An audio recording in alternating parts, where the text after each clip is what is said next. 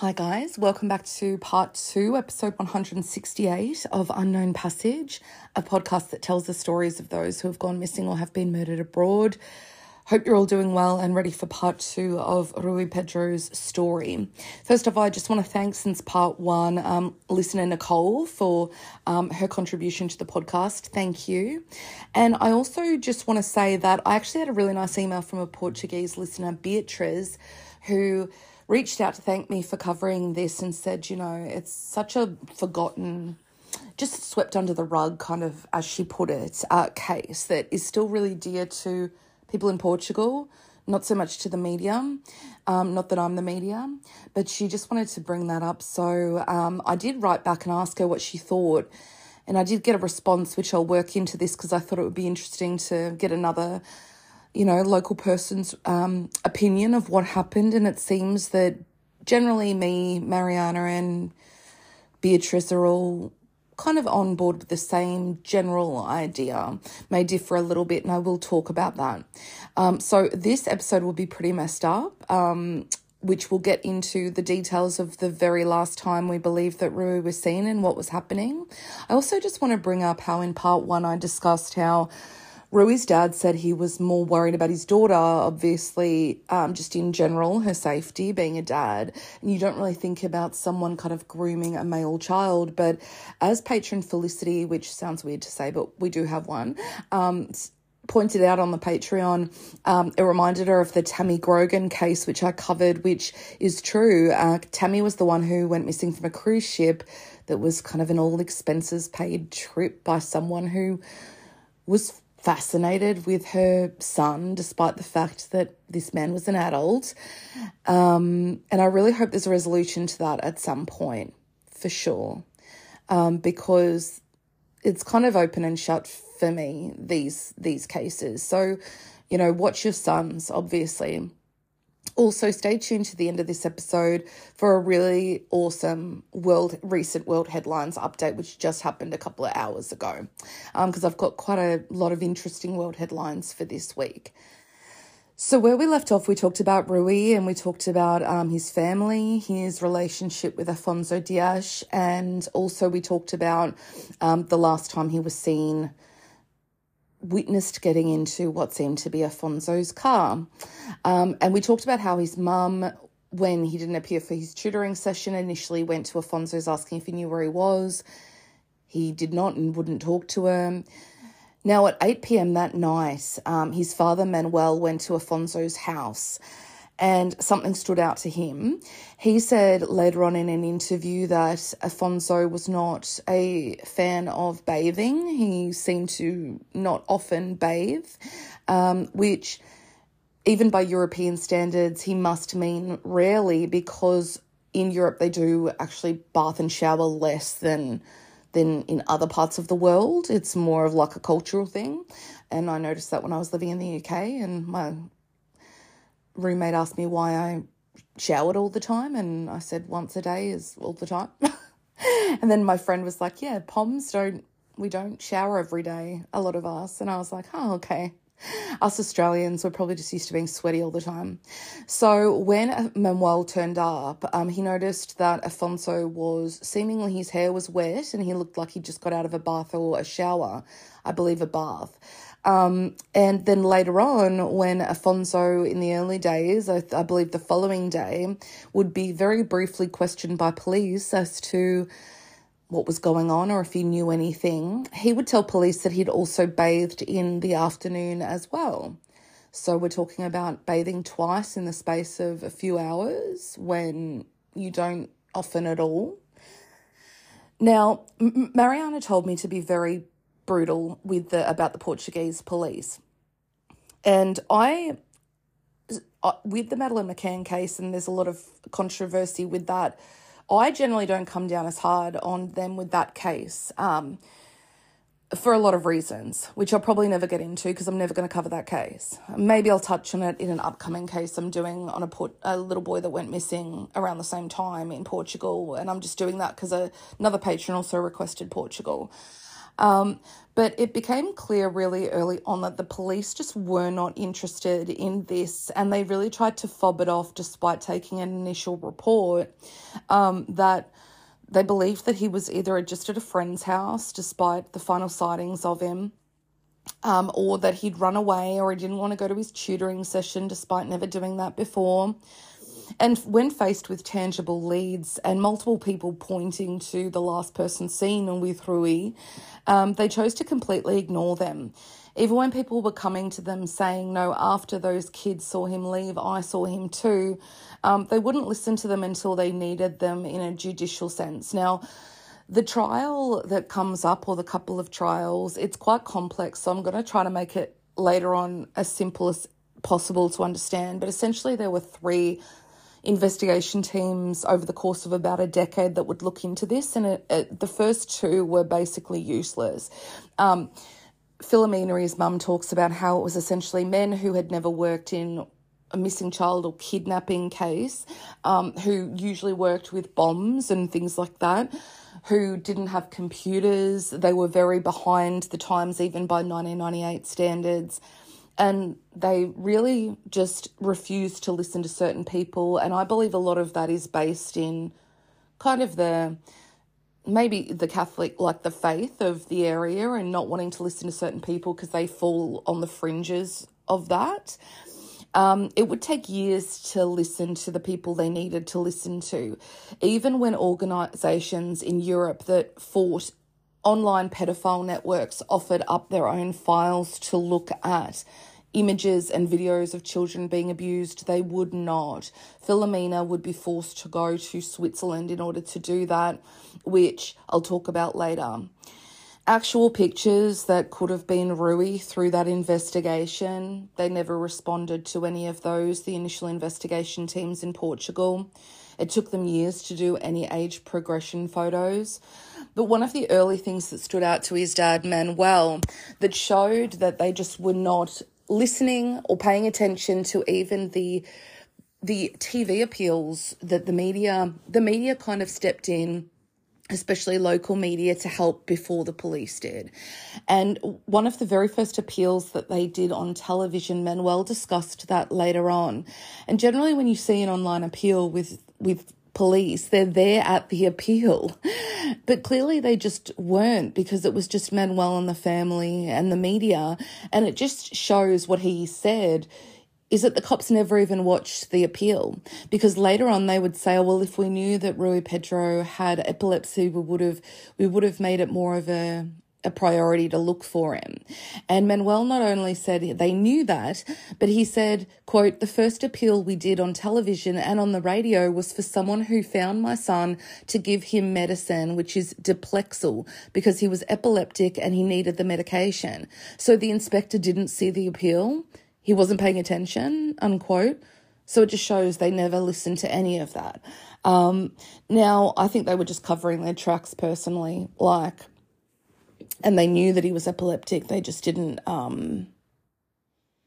they just thought he was a runaway, and, he didn't care about his health or whatever, being 11, didn't understand the gravity of his condition.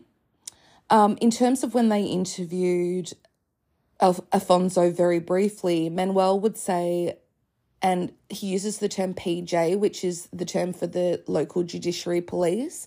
He said, quote, no, the PJ sent him home, let him wash his car, didn't retrieve any elements or do any expertise work.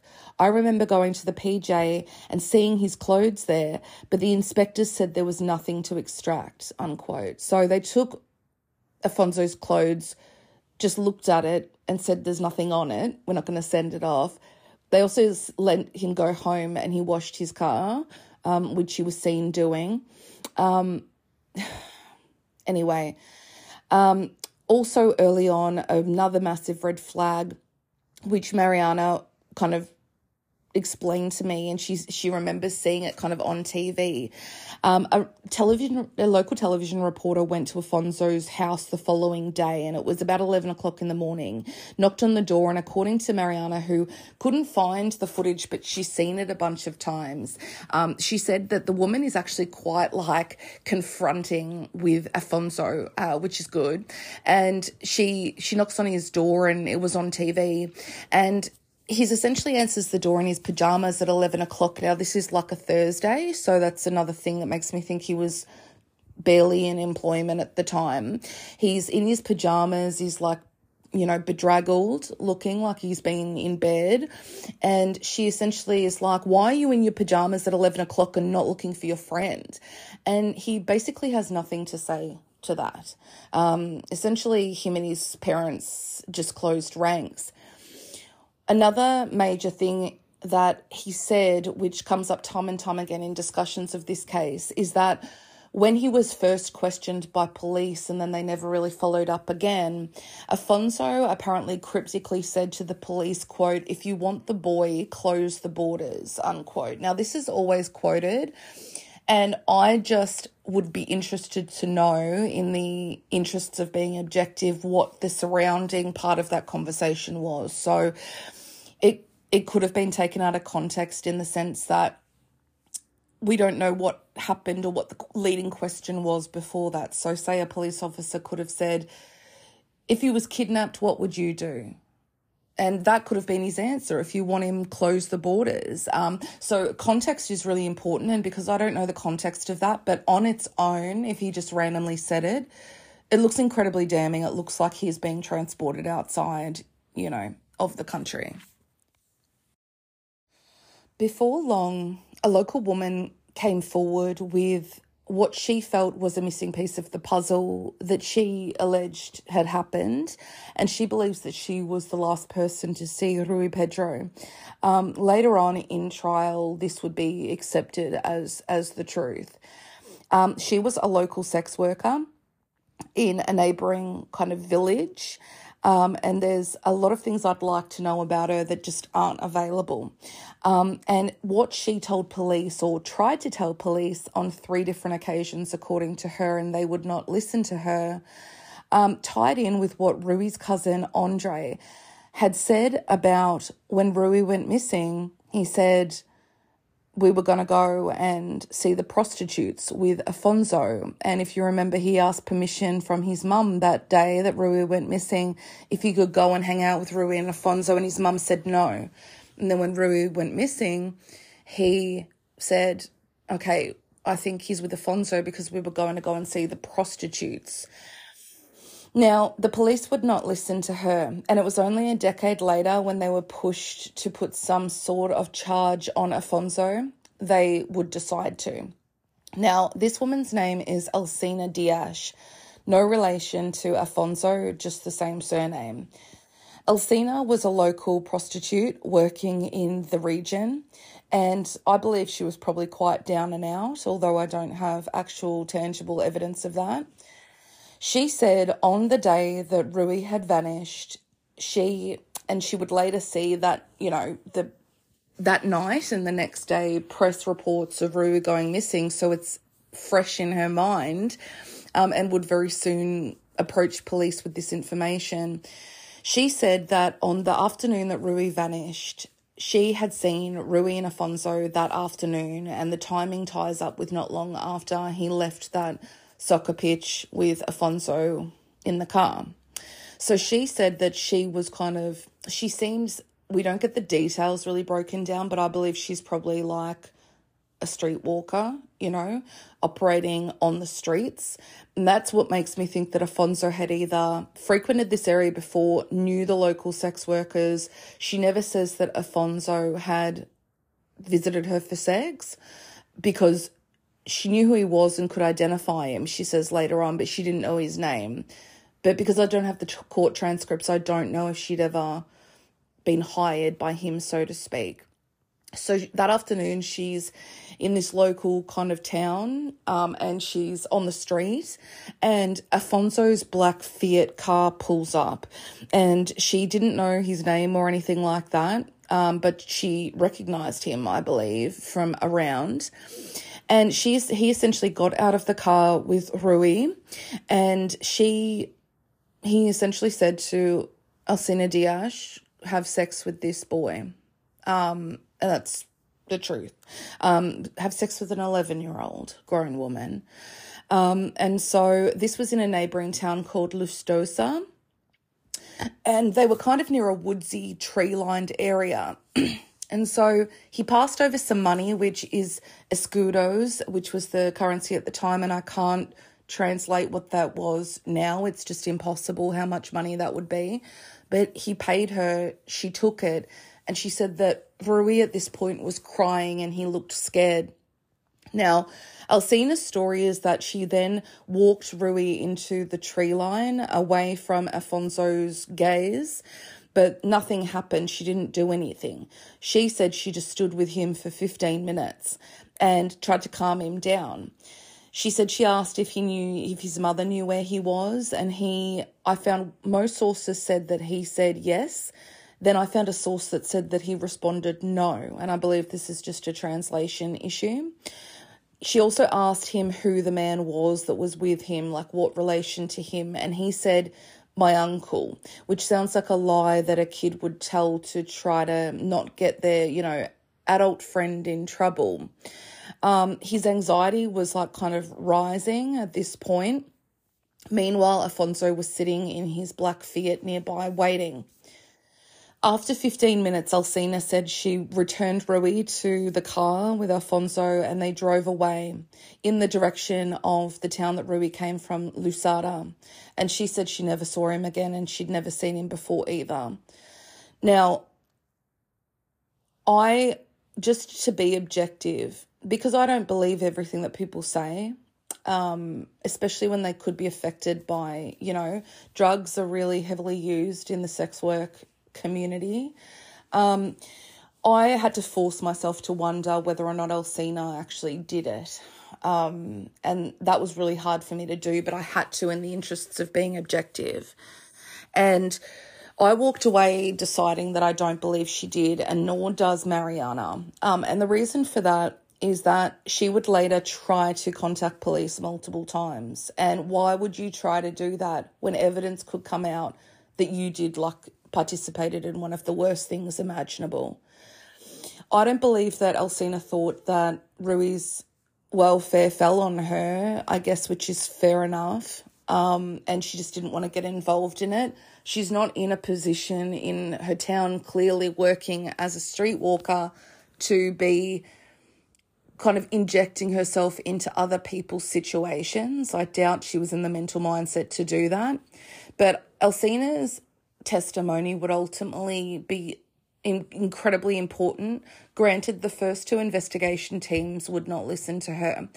They said that she never contacted them with this information. Her story is that she went 3 times and they wouldn't listen to her because she couldn't give the name of the man, which she identified later on as Afonso Diaz. His face was kind of engraved in her mind.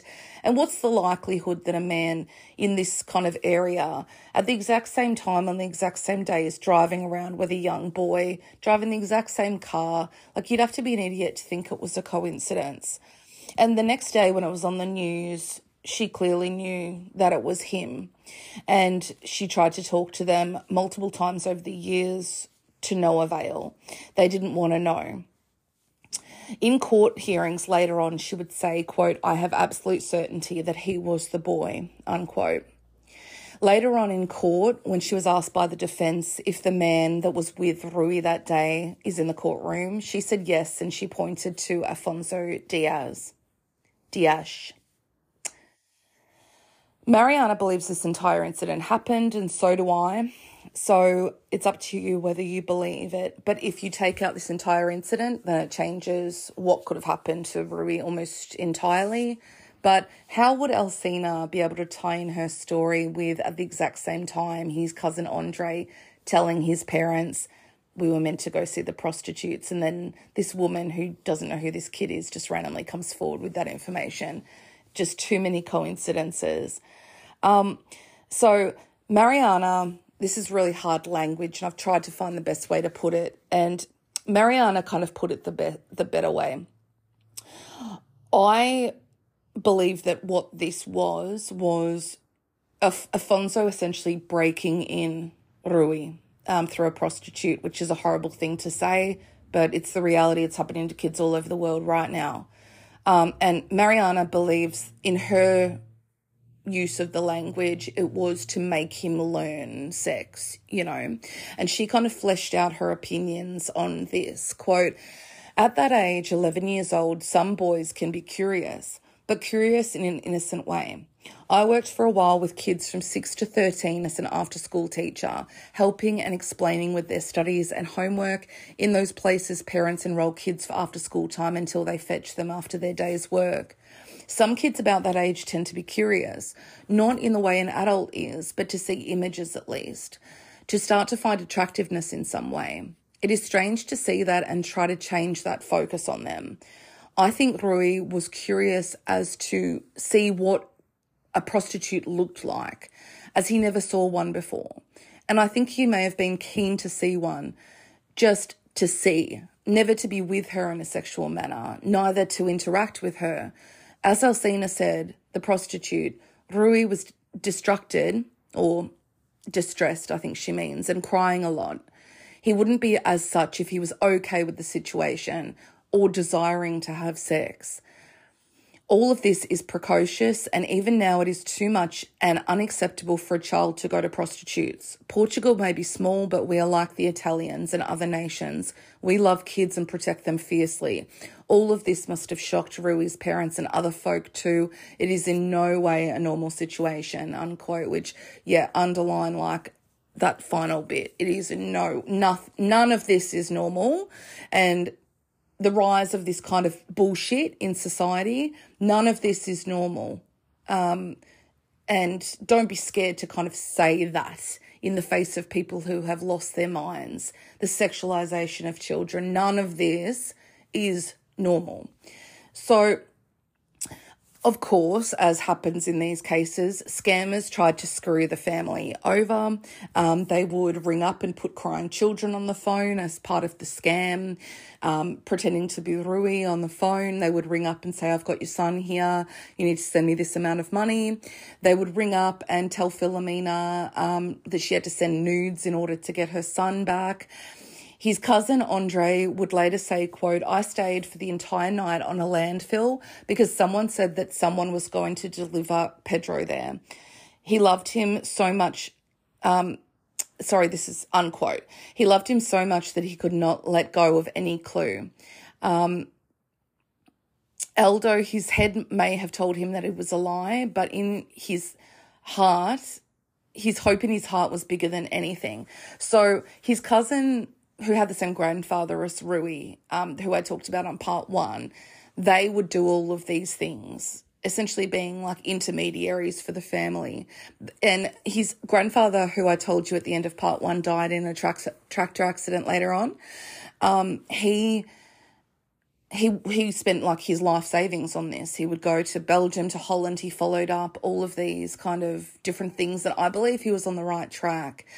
And I think Mariana does as well, and I think that listener Beatrice does as well, that he was following something that comes from a bigger thing that you just can't infiltrate, which a few years ago I would have said is kind of a conspiracy, but now I firmly believe that this kind of shit goes on everywhere. There's cells of these kinds of people, not only are there crackpots who try to fleece money out of you, which has happened since forever. It's not a new phenomenon that people try to scam people who are in grief, especially with missing children. But in terms of, following leads that could potentially lead to like sex trafficking cells and that, it's like the darkest parts of humanity, but I believe it's actually more prevalent than people make out, which I'll talk about in a little bit. Filomena said at the time, quote, "I imagine what he might be experiencing. I try always to have positive thoughts, that even after all, he is holding up with a lot of strength. I just want him to hold up, because if he holds up, sooner or later, I'll get there to help him," unquote. So the years went on, and really most of the investigation fell on the family of Rui to look for him. And then in 2007, 9 years after Rui went missing, a little girl called Madeleine McCann went missing in the southern portion of Portugal, the Algarve. And Rui's parents, like many Portuguese people, were dismayed to see how much attention this got when Rui barely got any, and he was a Portuguese child, which time and time again on forums for missing kids and stuff that I found a couple in Portugal, every comment from local Portuguese people was the same. One person said, I fume when I think about how much Madeleine McCann got compared to Rui. And just to paint a picture of trying to find information on Rui and other missing children in Portugal, because I've got a couple of cases coming up that I'll discuss that barely have any information out there about them. And one of them, his name is also Rui. When I Googled missing children in Portugal, Madeleine McCann was every single article for the first 50 pages of Google. And then I got a tiny old blog where they listed a couple of missing children that were Portuguese. When I narrowed it down to missing children Porto, the area, which is not even anywhere near where Madeleine McCann went missing, Madeleine McCann was the first 30 pages of Google. In terms of someone who works in SEO, she has completely dominated every potential search option, and it's through no fault of her own, but it's to paint a picture of just what the mass media is capable of doing, of completely pushing someone off the internet almost entirely, which is one of the reasons why I have unknownpassagepodcast.com, because a lot of cases I don't have press coverage. You'd never heard of them before. That's what a lot of you like about it. And I try to have them have a place and their episode page, at least on my website, because so many people just don't have any of that. And at least it is something new on the internet, and that's why I do it. Granted, I'm having issues putting up Rui's page at the moment because Squarespace just keeps crashing every time I try to, so bear with me. So this is where I'm going to get into a number of different theories that interlace with the investigation.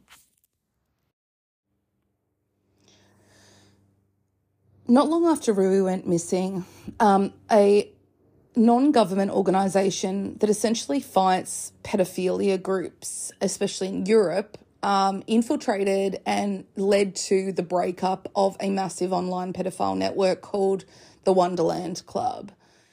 And ultimately, they would be broken up really about 6 months after Rui went missing, which is something that I had to consider in this case.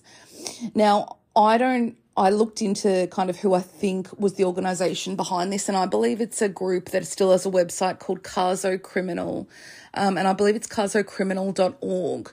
They're doing like God's work, these people. They're infiltrating these fucking groups, looking at tens of thousands of the worst photos you can imagine, and then passing them off to, trying to identify them through missing children and working with authorities to do that. Now, Rui, one of the things about this case is that photos were discovered that could have been Rui Pedro. And I'm open to whether or not they were, but the reason that the timing of this group being essentially taken down and what I wanted to get into, it's really important for whether or not the timing is right for that. So essentially Philomena was sent to Switzerland and she had to view the images she asked to. She couldn't do this in Portugal because Portuguese police wouldn't, work with this government organisation, but Swiss police were. So there you go. 10,000 of these, which shows the time, the 1990s, they were on CD-ROMs. If you're under 30 years old, you might have to Google that. And they were confiscated in the Netherlands, which they believe is where the basis of this group operated out of, like where their main servers were. Now, there are photos on this that could be Rui. Philomena looked at every single photo, tens of thousands, and videos looking for her son. She actually was hospitalised in Switzerland, I believe, after going through this ordeal. Now, one of the most interesting things that seems to be missed out of a lot of coverage, and that's why having Mariana research this and translate it was so amazing, is that she believes, and she has found sources that say that Afonso's truck driving license was paid for. He did a truck driving license through the driving school that Rui's family ended up running. And that's what he was working as essentially now and before he was ultimately arrested. And, you know, he essentially at 18, you can get this license. And Manuel stated in an interview that because we know that he was looking at the books they ran this truck organized like driving school, and you'd have evidence of the books and who's paying for different people's licenses and invoices and remittances and all that. It was paid for by some guy in the Netherlands. And this is something that me and Mariana really zoned in on. So I just wanted to read you what Mariana wrote to me and what she is kind of thinks in her mind about the links between the Automobile Club, which is where he was going to when he first came into contact with Filomena all those years before, which was next to the driving school where he ultimately took classes. And these are quite expensive courses that you do. And if you fail them, you have to pay all over again. So she kind of explained it, quote, "I didn't understand very well all of that part of the story, but from what I did, Afonso was connected in some way to the specific auto club, probably with trucks and professionals of trucking.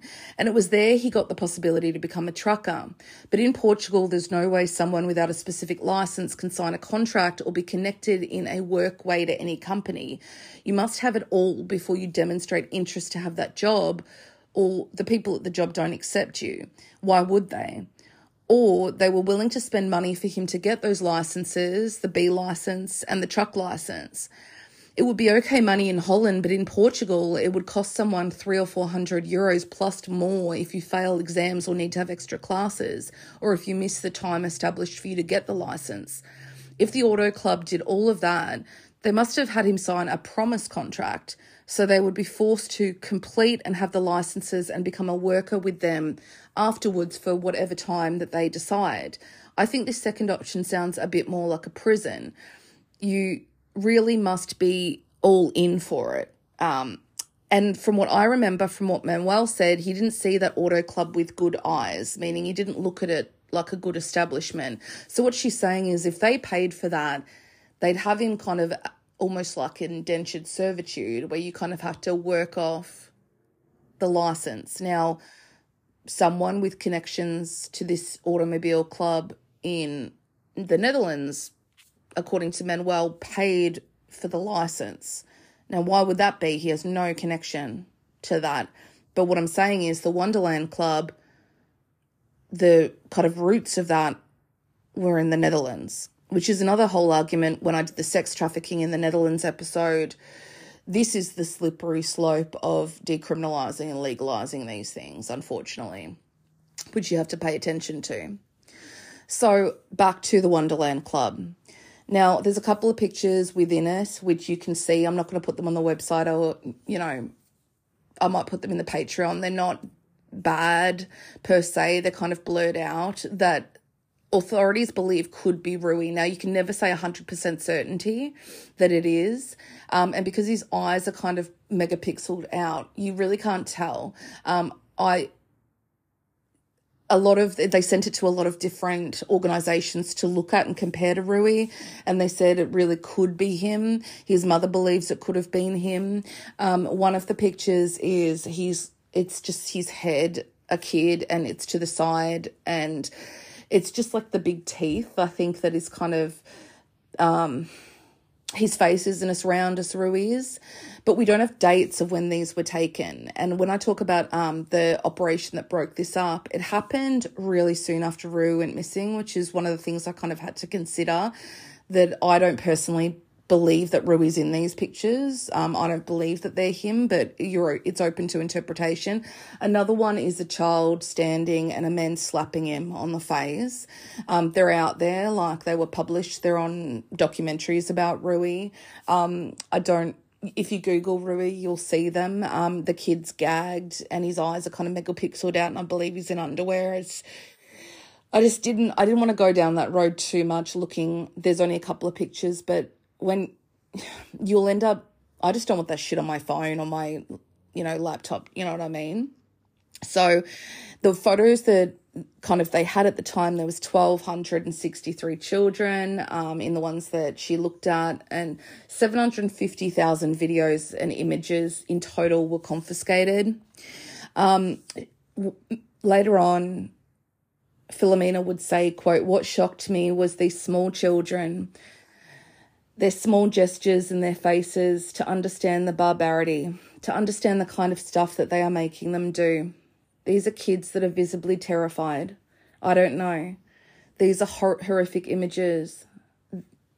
There are babies barely walking. It seems impossible," unquote.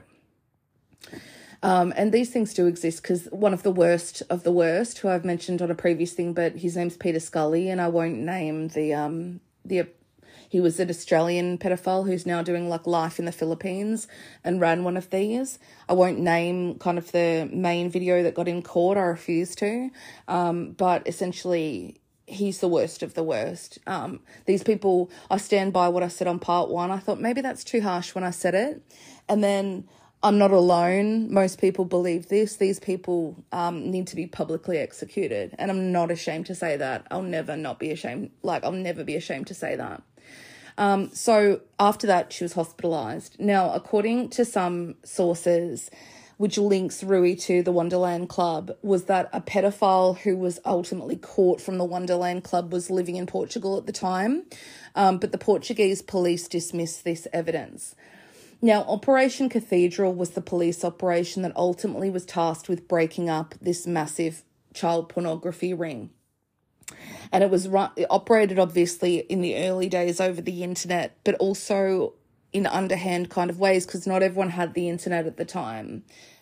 This operation was run by the British National Crime Squad, and 1,500 officers from 13 other police forces around the world all simultaneously arrested 104 suspects over 13 countries, many of them in Europe, but also Australia, the UK, and the US. In Europe, it was Belgium, Finland, France, Germany, Italy, Sweden.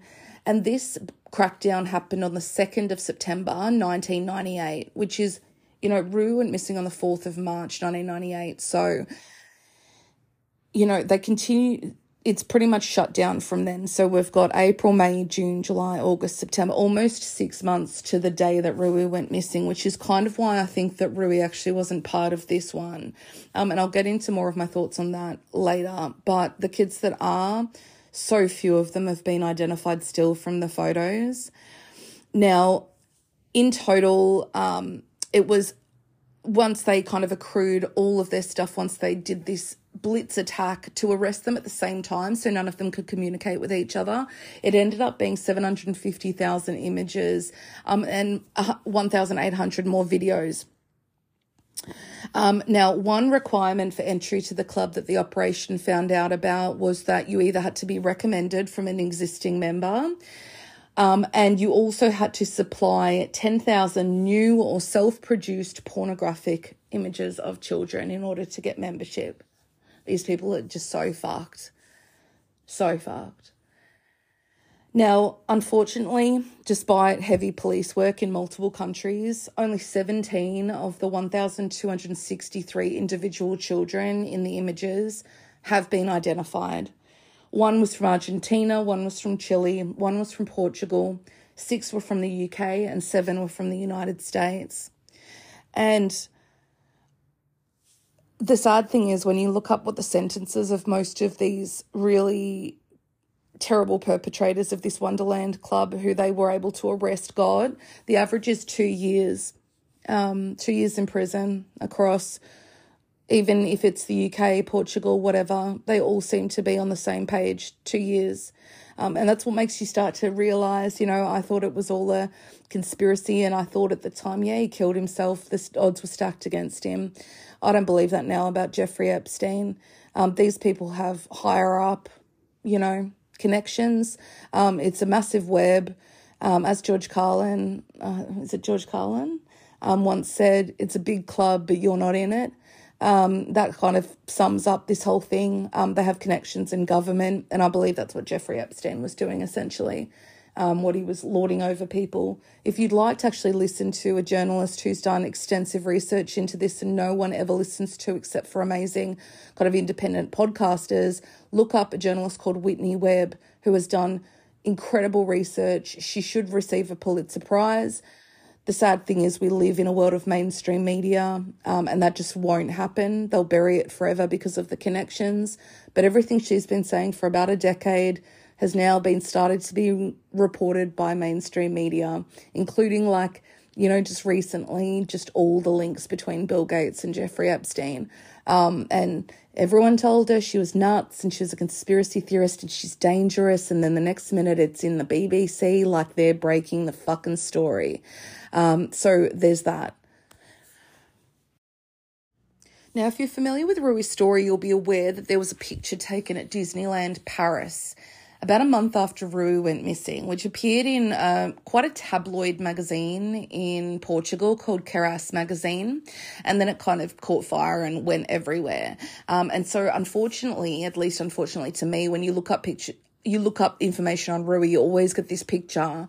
And essentially, it's a picture of a family on a ride at Disneyland Paris just a month after Rui went missing. And it's the three of them in the front. And then behind them is a man in like a red hoodie who is kind of, his face is kind of blocked by the guy in front of him. And then there's a kid sitting next to him. And people believe that this was Rui. Now, I'll say straight up, I don't. I never did. Looking into this, I don't. Not only is it mere weeks after Rui went missing, and I doubt they're taking a child that horrible things are probably happening to at that very moment to Disneyland Paris. I just don't, these kids are not out and about. People need to focus less on this kind of like insanity. Like some people believe it could be him. His mother always holds out hope. And the thing is, she thinks that kind of anyone could be him. I don't believe, looking at him, there's no way it's him. I don't know how to not sound harsh. Essentially, the photo was taken by a guy who was actually a reporter in Portugal. That's how he was familiar with the case of Rui, called Nuno Rogério. And his daughter and wife are in the picture. And there's another picture of the daughter and wife taken outside Disneyland Paris, like in kind of an outdoor area. And you can see the guy in the red hoodie way in the distance behind them. Now, Mariana said that some people believe that the guy in the red hoodie, they believe to be a local pedophile in the Porto area. But because I couldn't find actual definitive evidence of that, I need to see that, like the actual evidence of that, not just hearsay. Do you know what I mean? Now, a lot of people point to the fact that this kid, he's on the ride and he's got like his hand weird, and Rui had some sort of hand issue, which was no one ever talks about it, just Mariana did it, kind of the way he holds his hand, and it's like a congenital issue, and this boy, they believe, has his hand like that. Now, I don't believe that he's got his hand like that at all. I believe the boy's got his hand on the guard, like the handrail of the ride, and he's just like gripping the handrail of the ride. But it's open to interpretation. So essentially what Mariana said about the man in the red hoodie was that he was identified, and I need evidence that he was identified, not just hearsay, unfortunately. No shade to Mariana, she's just saying what she's heard. He was identified as the owner of a red house, which is kind of like a brothel in Portugal, which are illegal, and it's located in Porto. And so, yeah. Now, in the photos, just side note, the three family members in front of them, they're all wearing like this yellow poncho thing. And I was like, because I've never been to Disneyland. And I was like, is that like a rain poncho that you buy at Disneyland for when it rains? And so I looked it up, and sure enough, they still sell them and stuff at Disneyland Paris. So I was like, why is everyone wearing that except for this guy in the red hoodie and the kid? But then I realised that it was like this kitschy kind of thing where you all wear these bright yellow kind of poncho things. So, I mean, that's open to interpretation, but I believe that's a red herring, and I don't believe it looks like him at all. It's just impossible to say. Even if expert people look at photos and, you know, he sends something to Scotland Yard or the FBI or whatever, they can never definitively say, but I just believe his whole head shaped differently, his eyes are different, his entire jaw is different. I'd be more likely to believe that the photos in the Wonderland Club confiscated images are Rui, if it wasn't for the fact that they were clearly taken months before the Wonderland Club was broken up, which was only 6 months after Rui went missing.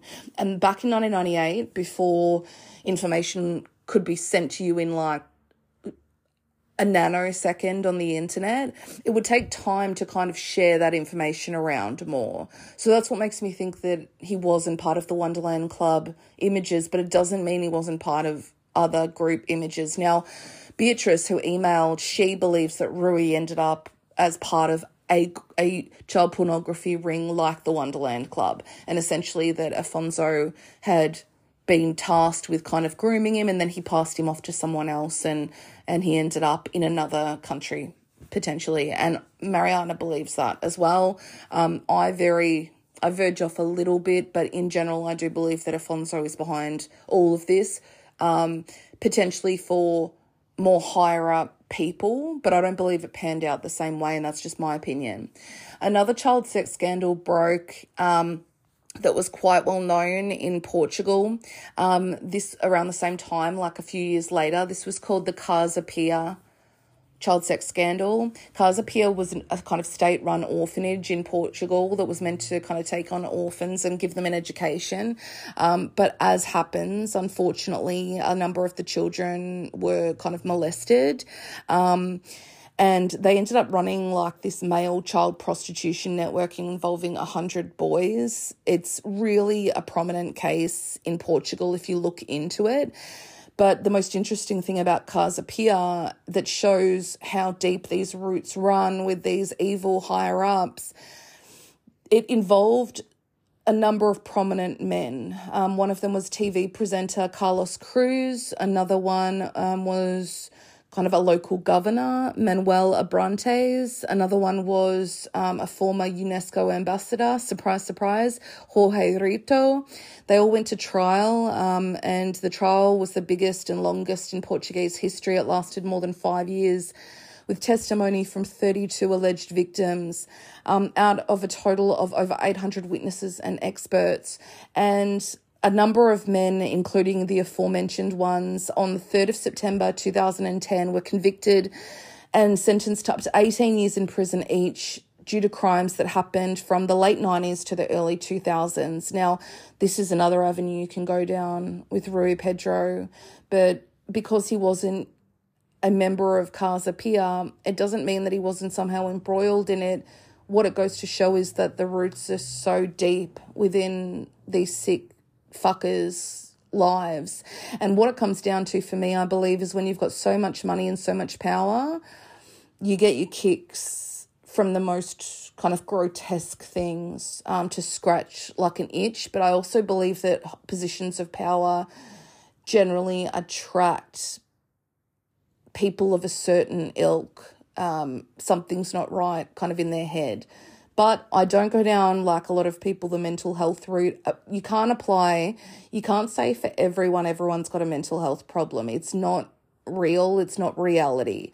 Some people are just bad. I saw a psychiatrist doing a lecture on this recently, a world-leading one, saying we need to stop saying everyone's got mental health problems and treating them like that. No, some people are just born bad, or they just are bad. They're rotten, and you've got to kind of scoop that core out, that rotten core out of society. And the only way to do that is either to put them away forever or to get rid of them. And that's why I've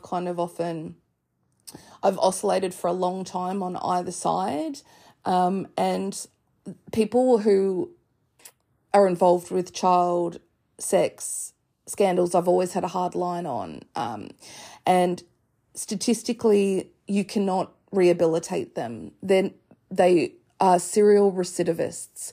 It is a complete defect, but it doesn't mean they're mentally ill. It's part of their personality. And so if you can't rehabilitate them and you're not willing to keep them in a stone cell for the rest of their lives, then they either have to be chemically castrated, like they still do in a lot of countries, including Britain, for the worst offenders, or you need to remove them from the face of the earth. And that's not harsh. That's for the betterment of the rest of you and your children. The welfare of the whole has to take priority over these people. And they need to you need to pick which side you're on, and take a pretty hard line, especially when it comes to children. Almost a year to the day after Rui went missing, on March 4th, 1998, when he went missing, another little boy called Rui, with a very similar name, Rui Pereira, went missing from a nearby village in the same district of Portugal called Porto. Now, he was 13 years old, and it's weird, when you see a picture of him, he looks a lot like Rui Pedro. He's got like the big teeth, the sticking out ears, he's got a darker complexion, darker hair, but in general, the whole look is very similar.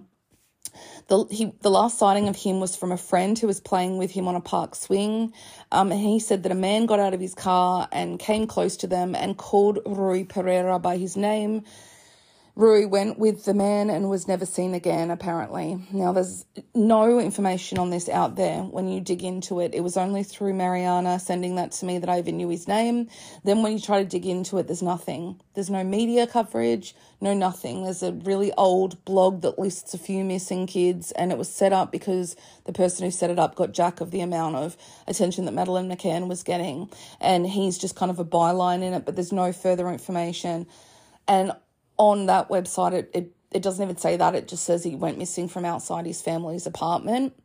Now, the funny thing that stood out to me, not only the similarities with Rui's looking like Rui, and his name being Rui, he went missing almost a year to the day that Rui did, in the sense that Rui Pedro went missing on March 4th, 1998, and Rui Pereira went missing on March 2nd, 1999, which just weird to me. I don't know if it's just a strange coincidence. This little blog that's really old listed a few other missing kids across Portugal, and I went through each of them, and there was probably about like 15 listed on it. Many of them not from Portugal, but I did look to see any of them were in kind of the Porto district. A lot of them were in the Algarve in the south, but the only one that really stood out to me was in 1994, a 7-year-old little girl called Claudia Silva Isuza. She went missing from her hometown of Braga, which is about 40 minutes away from where Rui went missing. She was walking to school, and 2 men approached her and forced her into a car, and she disappeared, and there's nothing out there about her. You can see why people get really angry. So the people on the forum discussed how so many cases or attempted cases often happen close to the coast, which actually stood out to me as well. It's either Porto, which is the major kind of port city, or the Algarve, which is, a very tourist-heavy coastal location in the south, and is this for movement of children who were taken, or is this just a coincidence? Because there was a lot less in Lisbon, for instance, on his list. Now, Rui's case, the first actually serious team was only assigned to Rui's case in 2008, 10 years after he went missing. And now we flash forward over a decade to the then 35-year-old Afonso Dias, who is now living in the same village kind of that he grew up in, Fremont, and he's married, of course, and he has an 8-year-old son, of course, and he's a truck driver, and he regularly drives to Italy and things like that. Now, I'm going to really condense the trial portion of this because I found it confusing. None of the articles seem to match up with each other. But in short, initially when they arrested him, they went hard on the kidnapping angle, and that's what he was charged with. A lot of the articles just have the wrong charges in them listed. It's really all over the place, so I've tried to narrow it down as much as I can. And this was a trial in 2012, finally, 14 years after Rui goes missing. 2010, I believe. And they went hard, but because they wouldn't allow Alcina's, the prostitute, the initial trial wouldn't allow her testimony. They were still throwing out her testimony, right? So they went for kidnapping, but without her testimony and just the kids saying that they saw Rui get into his car, it was too big a charge to get him on it. And so basically he was acquitted of that. And so the parents ultimately appealed to one of the highest courts in Portugal, and they were able to get a lesser offence, this is often a tactic used by legal teams, which was a way to get him on something, to get that on his record, an element of the case that they could prove. And that was that he took Rui to Alcina Dias that day for sex. Now, this trial, he was essentially charged with the corruption of a minor, essentially contributing to the corruption of a minor by taking them to the prostitutes. This went to trial in 2012. He, of course, denied it. He's always just, denied it. His defense team essentially said he's an amazing person, yada, yada, yada. This never happened. All this time's gone by, whatever. And this time Alcina was used in it. Now, how pissed off would you be being her? You've been screaming to be heard for 14 years and suddenly they're like, actually, we need you. And they're treating you all nice all of a sudden. And she's saying, but you didn't listen to me back then all these times I went to see you, and try to tell you, oh, well, now we're listening. And that was just the earlier teams. You'd be really pissed off. But Alcina agreed to go to court and he was ultimately found guilty and he was sentenced to 3 years in prison, Afonso Dias, for essentially contributing to the corruption of a child. They believed that event happened. His lawyer basically said Alcina was lying, and that she never went to the police in 1998, which is the same argument the police had back in the day, but then all of a sudden their memories are clarified and they're like, oh, she did actually. And, she has always maintained they just wouldn't listen to her in 1998, which I actually believe. Now, Filomena was able to give a victim impact statement of sorts, and according to one article, Afonso just interrupts her during it, which is always awesome when you see that in a court. It's like, okay, we already hate you. So let's just hate you even more. From an article Mariana translated for me, quote, accused of kidnapping Rui Pedro, he interrupts his mother. The accused of kidnapping Rui Pedro interrupts his mother's testimony. The man accused of the kidnapping of a Lusada child, missing for 13 years, interrupted today the testimony of Rui Pedro's mother when she was talking in court. It wasn't clear what the defendant was saying, said to Filomena, from whom he approached, but it seemed that his approach wasn't offensive nor aggressive. The defendant said, promising in the name of his own son. That's when I love that when people do that. It usually means nothing when they're a liar. Not having been noticeable, the rest of the phrase. Sorry, it's just translation issues. Afonso Dias was immediately stopped by the judge that ordered he step away and to shut up, telling him that he was forbidden to do it again. The moment marked the first court session of a man of 35 years accused of the kidnapping of Rui Pedro, then 11 years old, allegedly happening on the 4th of March 1998. Of course, through all of this, Afonso Dias's parents believe he's innocent, particularly his mother. I found that kind of telling in an article. It said it had a neighbour who said his mother believes he's innocent. No mention of the father. Now, I believe the father probably knew in his heart of hearts that his son was a creep, but you always find that with mothers, they tend to not be able to come to terms with that. And I found that a stark comparison. Filomena obviously had blinders on when it came to Afonso being in the house, and the father and grandfather knew something was inherently wrong with him. The mother of Afonso has blinders on when it comes to how evil her son is, and the father is kind of silent, which is interesting. So when the publication CM asked for a statement from Afonso's mother, she said, "It's already been so many years and people still talk about it. Why don't you just let us be?" unquote. So that kind of sums up what kind of family we're dealing with. That's why Manuel said they're poor people, as in poor of character. He started his sentence in March 2015 and he got out in March 2017, having served only 2 years of his 3-year sentence. He then did an interview with some publication where he said, "I don't know what happened to him, I don't know." And the reporter asked him, "Do you think it was a kidnapping?" And he said, which made me laugh out loud because it's such a kind of a trope. He said it was kidnapping or he fell into a well. "Rui Pedro didn't get inside my car," unquote. So there was a homeless guy a few years ago who looked like Rui. It ended up not being him, so I'm not going to get into it, although he was really similar to him, and I think for a moment it kind of gave his parents hope. But the general theory for most people, including Mariana, me, and Beatrice, is that Afonso contributed, he did something with him. Now, because he was home by that night, I believe whatever had happened by then. Mariana believes that Rui was taken to France through child sex trafficking that Afonso had been embroiled in. And she believes this could be likely because, not of the Disneyland thing, but because there's a large Portuguese population in France and he'd fit in more there.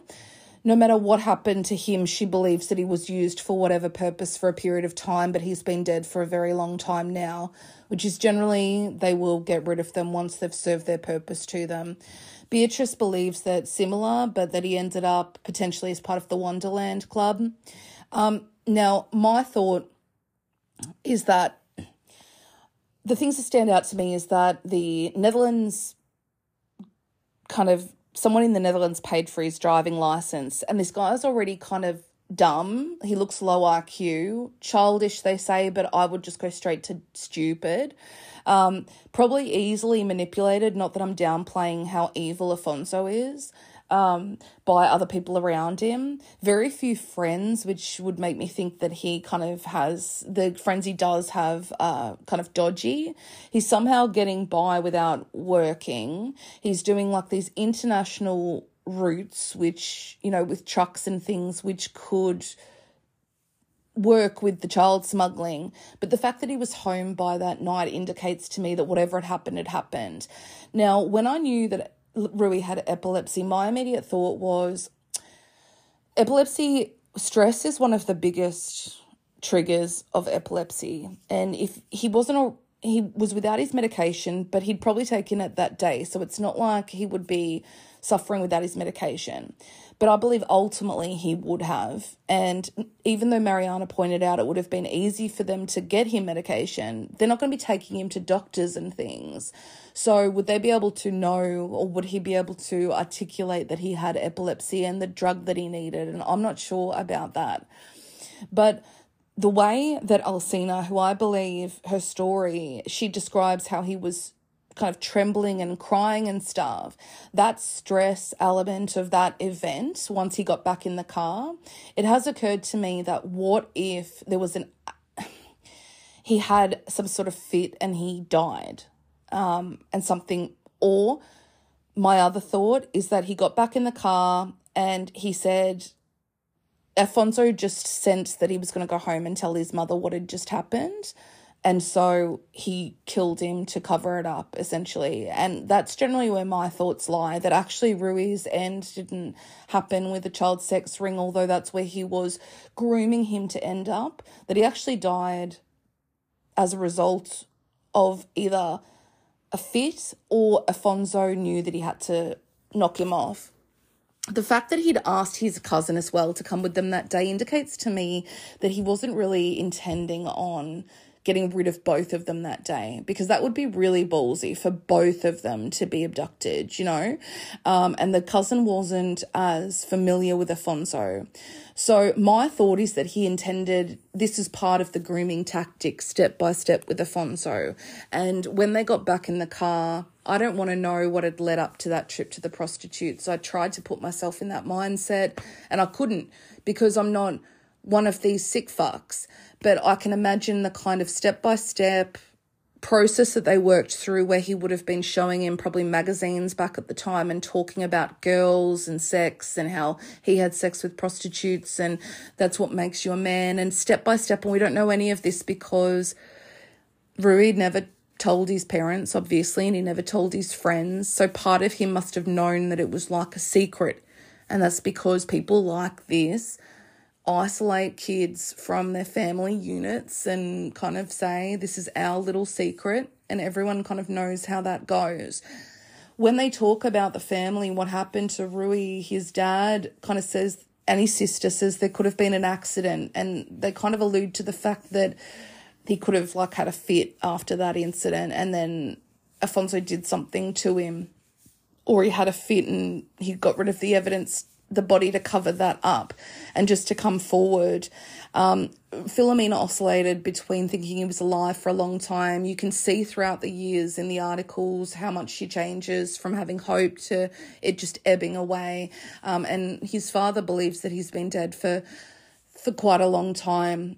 So really my thought is that he meant this was just another stepping stone to groom him, but it never got as far as passing him off to someone else, because I just believe that when they got back in the car, I can picture the conversation kind of where Rui has suddenly shut down, he's changed, he's not like being fun anymore. And I can picture Afonso going, you're not going to tell your mum, are you, when you go home, like what just happened? And Rui's kind of quiet, and Afonso takes that as he's going to tell on me, and he does something. And so that's what I believe happened, that Afonso, my belief is that Afonso is responsible for, and he knows exactly where he is. Now, most people believe he was sold into like an international ring. Now, this, if you're listening on Spotify, I've put up a poll for this week. I really want to know your opinion on what you think happened.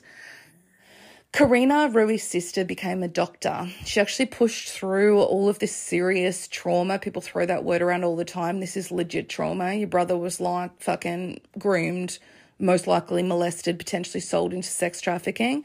She became a doctor, which is incredible. And really Philomena just is kind of unable to function. You know, her weight plummeted. She was never able to work again. The dad had to keep working to make ends meet. They had to get rid of the truck driving school because she couldn't run it anymore. It was just, you know, what one person coming into your life, the snowball effect, what that can have on an entire family. Like, just for him to go away for 2 years is unbearable. There's actually a movie that I haven't watched that was made about this case that's Portuguese, called Sombra, Sombra, which means shadow. It's based loosely on his story with a few sprinkles of fiction, as Mariana put it. When asked 2 years ago by TVI what life is like for her every day, Philomena said simply, torture. She said, quote, I would like to tell him that he can count on me always, that every day I kiss him like in the past. Every day I say goodnight. Every day I say goodbye, and at night I wish him a good night's sleep. I hope there is something in heaven that can transmit my love for him. I want to tell him that I'll never ever stop looking for him. Even if my strength leaves me, I will have strength for him. I don't know where I'll gather it, but I will have it so I can look for him. I will never give up looking for him. Unquote. She believes that Afonso worked with others to kidnap Rui, and his father believes that he is long dead now. Every 4th of March, Philomena lights her candles at home for Rui. When asked a few years ago what she would say to Afonso Dias if she spoke to him, she said, quote, ask him for compassion. I think it's the most noble sentiments we can have for others, compassion. And that he put himself in our place, and if necessary, that he transport himself to the past and remember himself the way we were together. We got along well. It was a natural thing. And from one moment to the other, there was no explanation. There was no goodbye. There was nothing. And that for us is nothing. It's emptiness. And we want to know what happened that day. What happened to my brother. Sorry, that was his sister, Karina. His sister Karina doesn't believe that he killed Rui on purpose and that something else happened that kind of led to his death, kind of in line with what I think. Now, if there's a silver lining to all of this, most couples end up splitting up in the face of a child going missing or dying. And Manuel and Filomena have beaten the odds with that. They're actually still together. And they stayed together for Karina and for the family, which is incredible. Rui's bedroom is still intact in the family home as it was in 1998, which is just unbelievable to think about, because I remember my bedroom in March 1998, on the other side of the world, and it was like over 25 years. It was 25 years ago, like this year, and I can still remember it so well, but it was such a long time ago. And his room is still like that. And you know, there was a quote from Filomena that kind of said, "Oh, at some stage, you know, we might have to pack it up, but at the moment it's still the same." Now, I don't have details on who to contact. I believe it's the Polícia Judiciária, Portugal, if you have information on the disappearance of Rui Pedro. Thank you so much, Mariana, for helping me with this episode. I couldn't have done it without you. There's just no way you can cover these things in a 10-minute TikTok, which we all know is for clicks with people like that. Or get into the gravity of like a case like this, or the reality of it, you know. True crime isn't entertainment. It's not something to get excited about. You can't have a favourite murder. I hate to say that. Like, it's just, you kind of, cheers, cocktails. Like, that's why I just can't listen to true crime anymore. And I'm not putting myself above these people, but I hear it from people time and time again.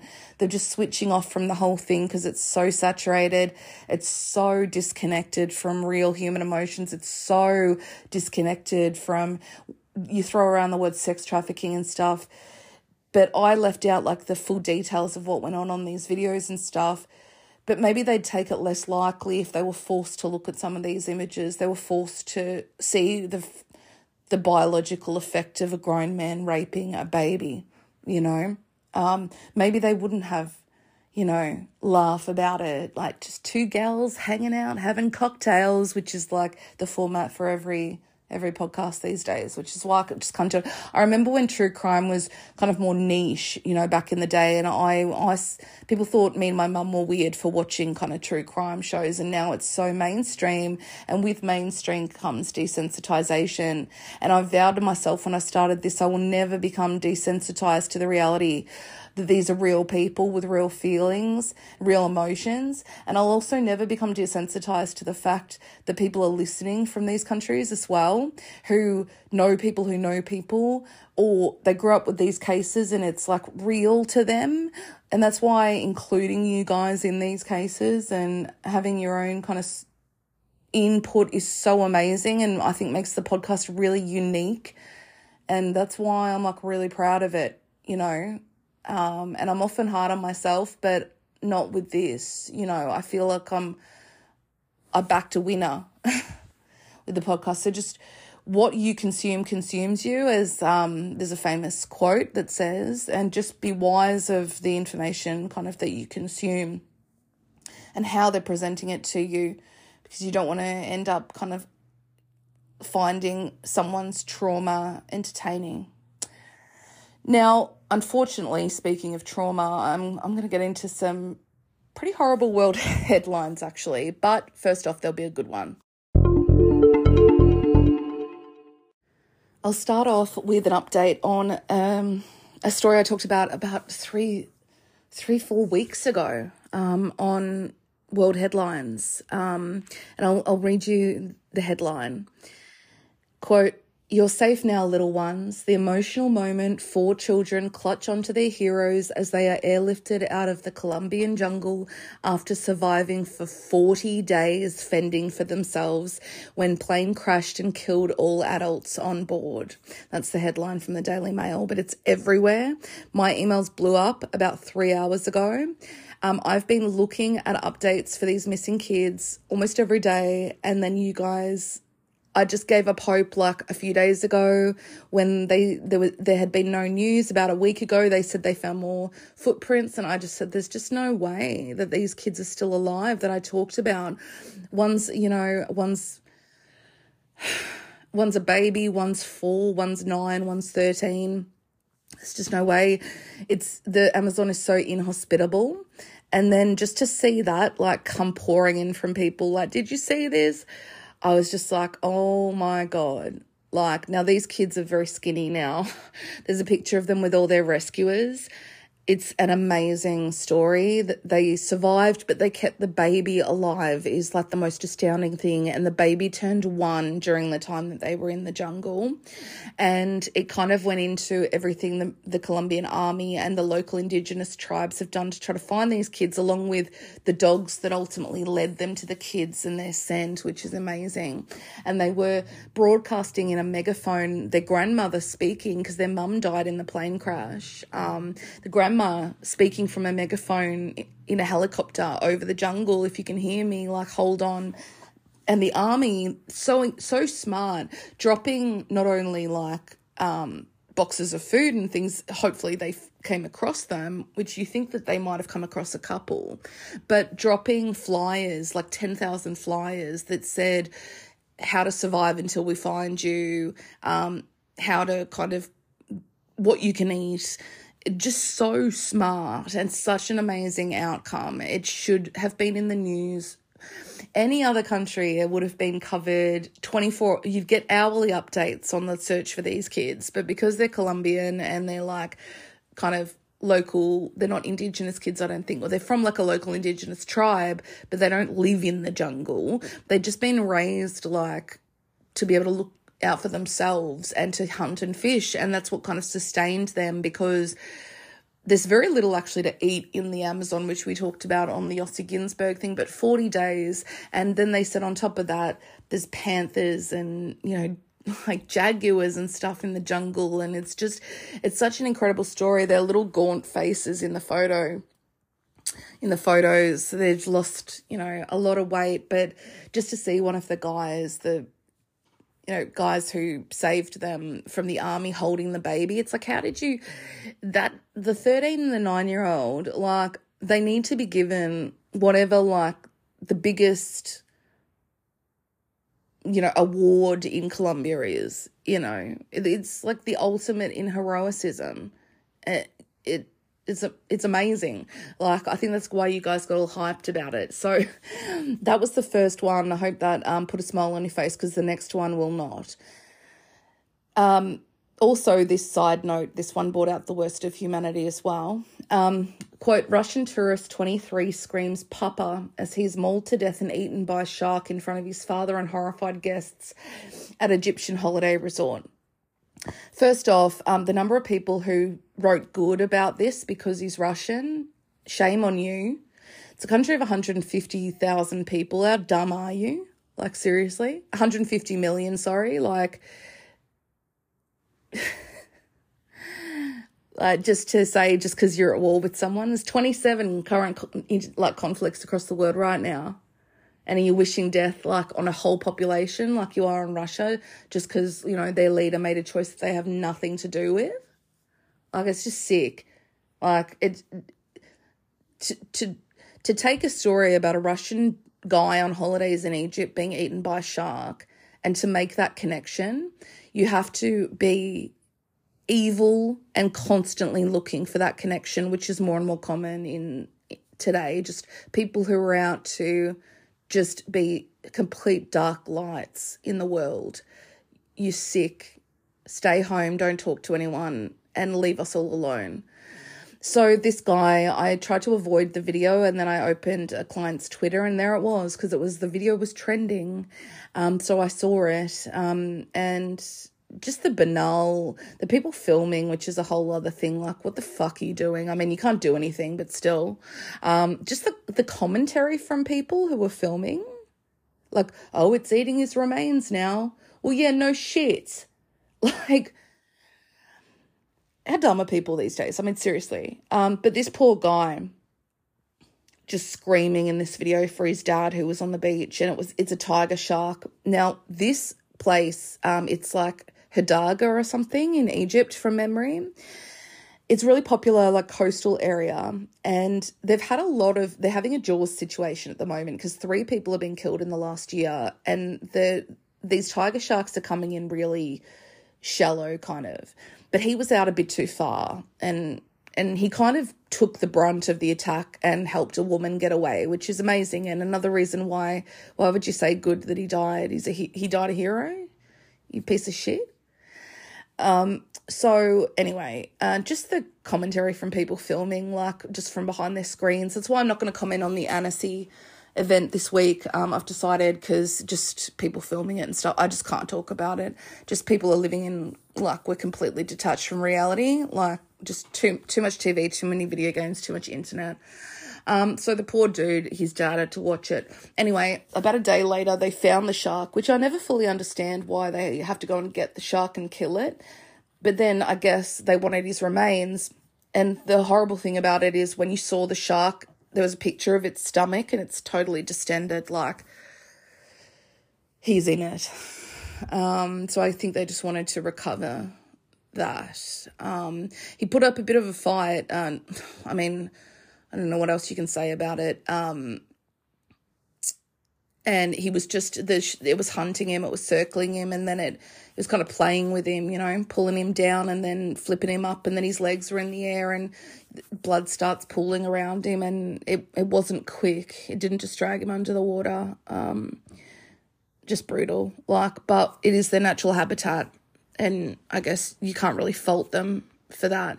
It's not something, even as an Australian, I've ever thought about sharks, even though they do come into, like, quite shallow waters and stuff often, or get sighted even in Melbourne or just outside of Melbourne. Like, it's just not something that when I've been to the beach so many times throughout my life I've ever thought about. Maybe I should. The next story, I just kind of... It's not funny at all, but what's funny is the lengths I went to try to get to the bottom of this story, that it was just such a waste of time because it's so pointless.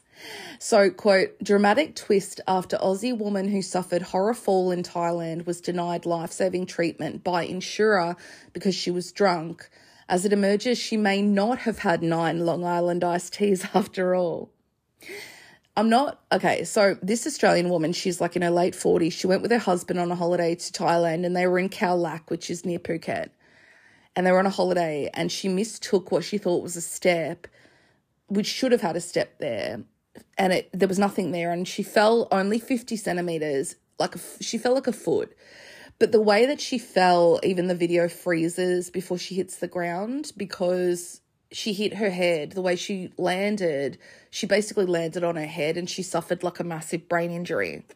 So the ambulance came, and because Khao Lak doesn't have like a brain trauma unit, they had to take her to nearby Phuket. And what they should do, they had travel insurance, but what they need to do is they need to immediately take your blood alcohol content, which really shocked me that they didn't, because they should have been taking blood tests anyway. You'd think they would, but I think time went on and they were more focused on trying to save her life as opposed to checking her blood alcohol content. So when it comes time to contact the insurer, like the following day, which is actually the insurance I used to sell and I still use today, and I sold it when I worked at a travel agency back in the day. They're called Covermore Insurance in Australia. Covermore essentially does their own investigation, and because the hospital hadn't taken her blood alcohol content, the way that they tabulated what her blood alcohol content would have been was how many drinks were on the tab that they were at a bar when it happened, how many drinks were on their tab, and then essentially split those drinks 50-50. He drank half, she drank half, and then they calculated her blood alcohol content based on the bar tab. So anyway, based on this bar tab calculation, her blood alcohol content was like 0.35, which is like 7 times the legal limit to drive a car in Australia. She was tagged according to them. And the tab had 9 Long Island iced teas and 14 beers on it for the two of them, right? So the husband went to the media and he essentially said, we didn't drink all of these. Someone else must have been adding drinks to our bar tab. But as a lot of people rightfully said, what's the likelihood that they'd be adding the exact same order that you've been drinking the whole time? So I've had to think long and hard about this. And thank you to the Australian government's blood alcohol content calculator online. I actually spent time last night, sadly, trying to calculate this. And they've essentially, from what I can tell, split it down the middle and made out like she drank basically 4 Long Island iced teas and half of the beers. If they had, it would come to the 0.35. Now, if you don't know, a Long Island iced tea is the strongest drink you can drink. As one grown man in the comments said, 2 puts him on his ass. So how could she have drunk 4 and then 7 beers, which strikes me as almost impossible. I have 1 Long Island iced tea and I can't order one if I'm going out, because it's like tequila, rum, vodka, gin. It's got everything in it. It's 22% alcohol, like in a Long Island iced tea, a standard one. And so either, I don't know how to calculate it. I don't know. I'm interested to know what you guys think if they actually drank it. I mean, she's alive, but the thing is, the bill is now, as you learn when you sell travel insurance, which I did for this company, you hear about all these horror stories through your training and stuff.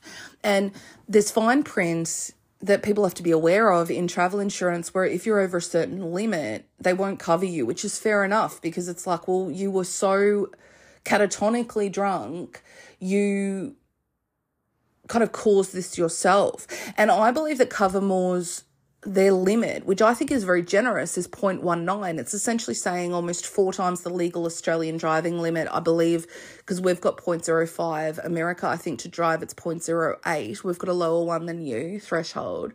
I think it's quite generous, like to 0.19. I believe they can't cover you for 0.35. But in this instance, there's just too many, like, issues that are not her problem, like testing for the blood alcohol, like things that weren't done. And I think in this instance, because of those gaps, they should actually cover it. I mean, currently, like every day, it's like going up 10 grand because you don't understand, like, I think it's at 100 grand now, and it happened like a week ago because without travel insurance, it's crazy, the cost. So I don't know. I'll keep you posted. It is a mystery. I mean, I don't think based on her build and her height and stuff, there's just no way that she drank that amount, to me. She's thin and stuff. She'd be able to have 1 or 2 Long Island iced teas and it'd be like nap time. Like she's not drinking 9 or she's not drinking 4 and 7 beers, you know what I mean? Like that seems crazy. And then also on top of that, you're being smeared in the media as like a crazy alcoholic when you're like, well, no, but also she should be covered because when you see the step that she stepped off, like they should be held responsible for that, like as everyone kind of agrees on. Anyway, that's that story. The final world headline I have for you this week is another cautionary tale. So this is the headline. This is actually from the Daily Mail, but it made me mad because I see this kind of stuff all the time happening, not just in Mexico, but in general.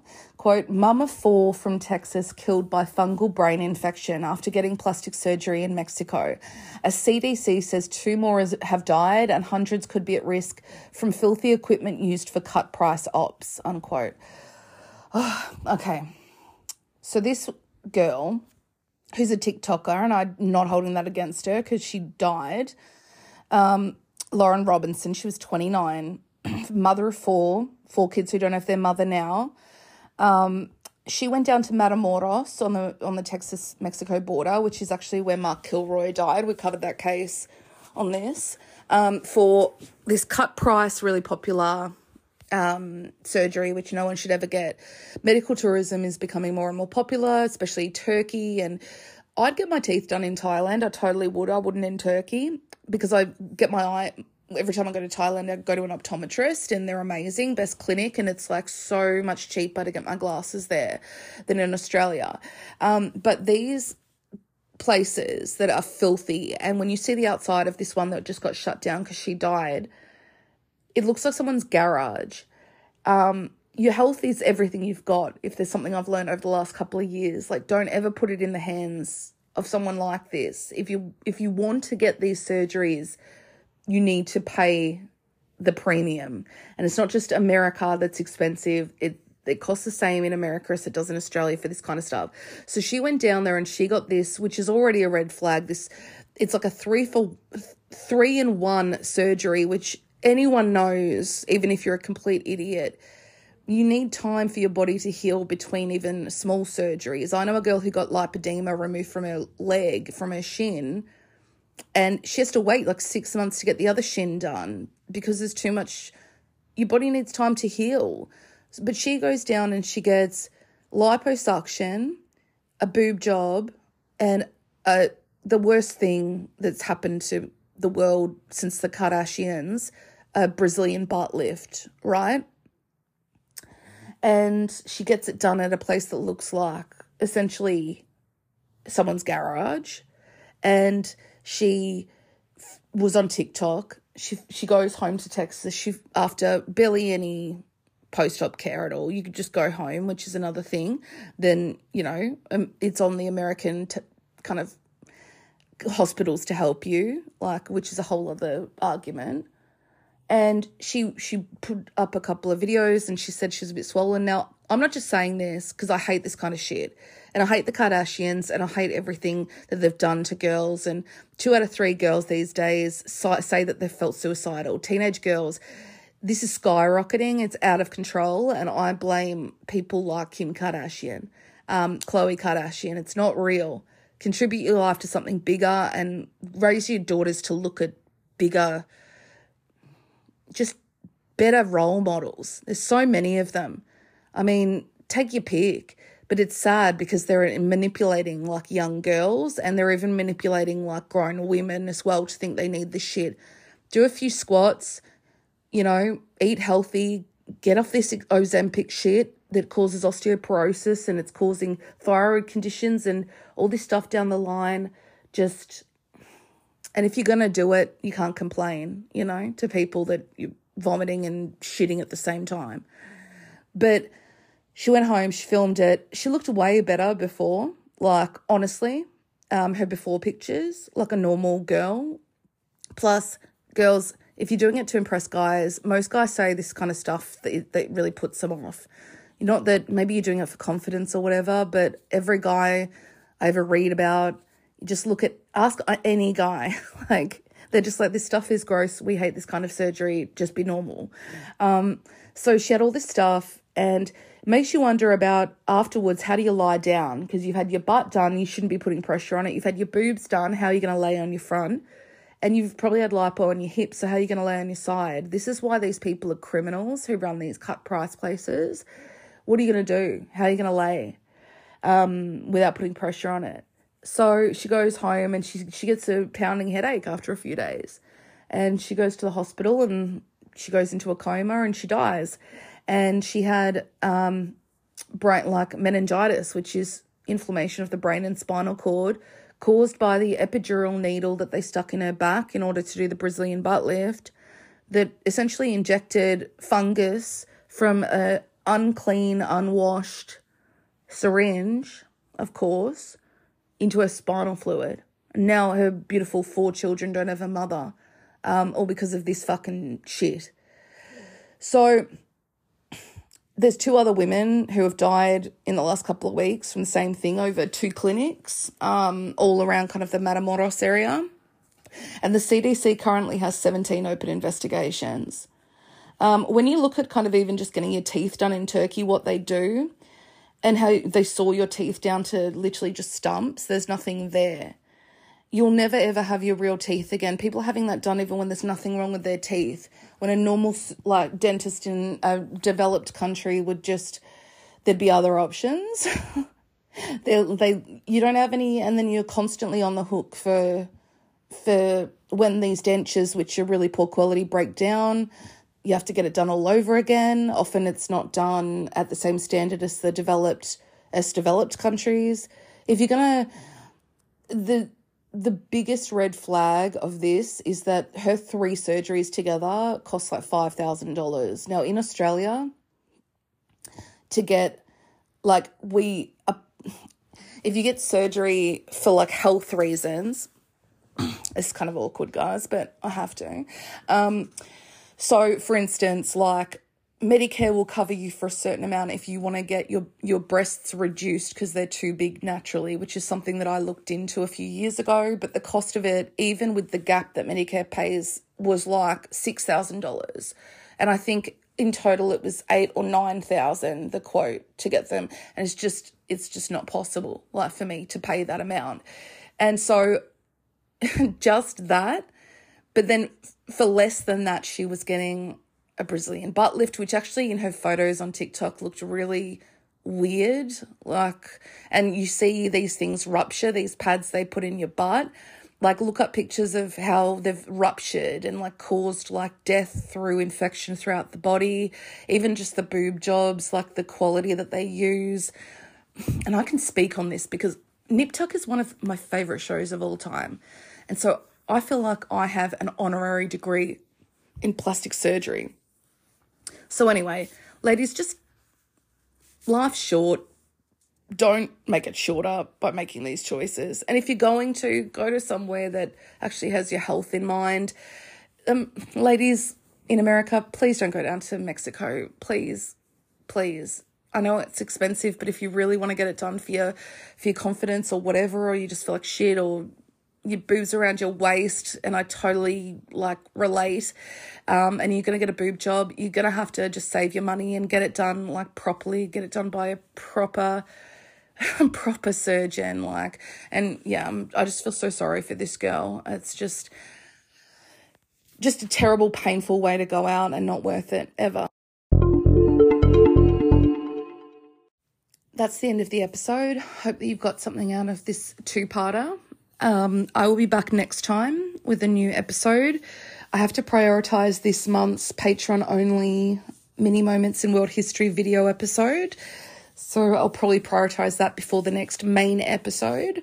So join the Patreon. I've done 3 of them so far. We have lots of different, like, quizzes and listener input in that and conversations, and it's just really cool. It links off the website at unknownpassagepodcast.com. It's also in the show notes to link to the Patreon to join for as little as $1 a month. You can pay yearly to get it over with.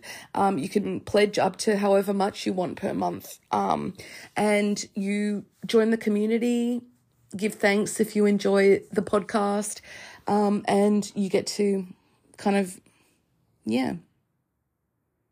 support an independent podcaster. If you'd like to give to the PayPal, it's unknownpassagepodcast@gmail.com. And yeah, I think that's it. I'll be back next time. Probably to a place we've been to before. I'm not sure yet. I'll speak to you then. Bye.